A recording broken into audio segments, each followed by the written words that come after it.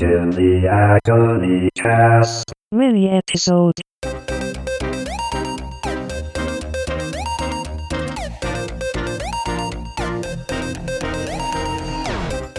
Hooray for Hollywood. Welcome to my Oscar Spectacular, packed with all the insider picks and tricks about the latest crop of wonders from La La Land. Spoiler alert, I haven't been inside a movie theater in 3 years, so I haven't seen any of this year's Oscar picks. Also, the award show was already televised weeks ago, but I didn't pay attention to it, so this still counts.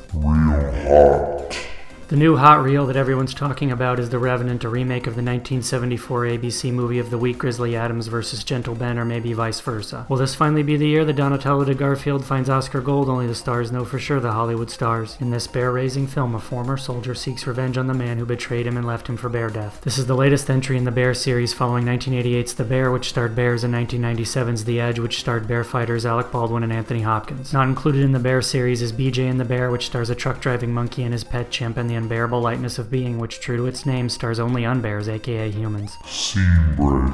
Scoops, scoops, scoops, scoops, scoops, scoops, scoops. The scuttlebutt around the water cooler says that Beast of No Nation Idris Elba is an exploding shoe-in to take over as debonair spy James Bond in the next 007 film. According to Wikipedia, Elba is best known for his role as Stringed Bell in HBO's The Wire and for housing the exiled Emperor Napoleon I.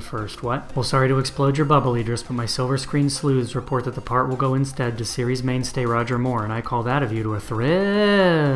Here I go again, ladies. What's my weakness? Scoops. All eyes are on Thomas Hanks's Cold War potboiler Spy Bridges to take home the Best Picture nod, but don't count out Steve Carell's improvised romp Biggie Shorts or Tommy Wiseau's philosophical wankfest The Room. Also nominated are Catholic Crime Caper Spotlight and Family Basketball spoof The Air Up There. Could this be the year that the Academy sizzles for Kevin's bacon? My sources say